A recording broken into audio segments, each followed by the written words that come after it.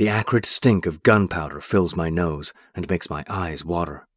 My lungs are raw. My ears ring, muting the cracks of gunfire and screams. I am unable to process what is happening. I have no muscle memory for battle.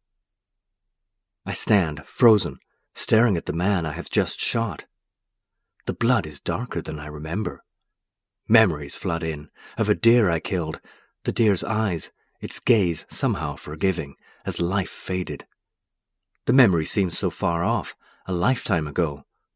The man's eyes are the same. Life begins to fade.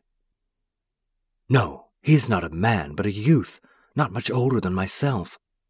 His hand grips an amulet around his neck. His lips quiver. A prayer. "Mayor!" A distant voice calls out. I am Mayor. I remember, or used to be, before I killed a man, a boy. What was his life like? His dreams? I bend down, unclench his fingers. The amulet hangs from a rawhide string. Without knowing why, I rip it free.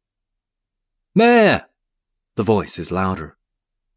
A hand grabs my shoulder. I wheel around, raising my rifle, ready to strike.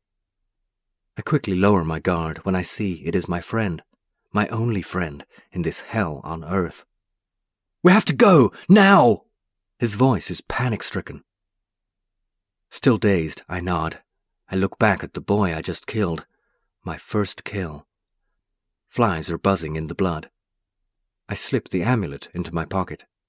The dark blood pools, ready to touch the tip of my boot.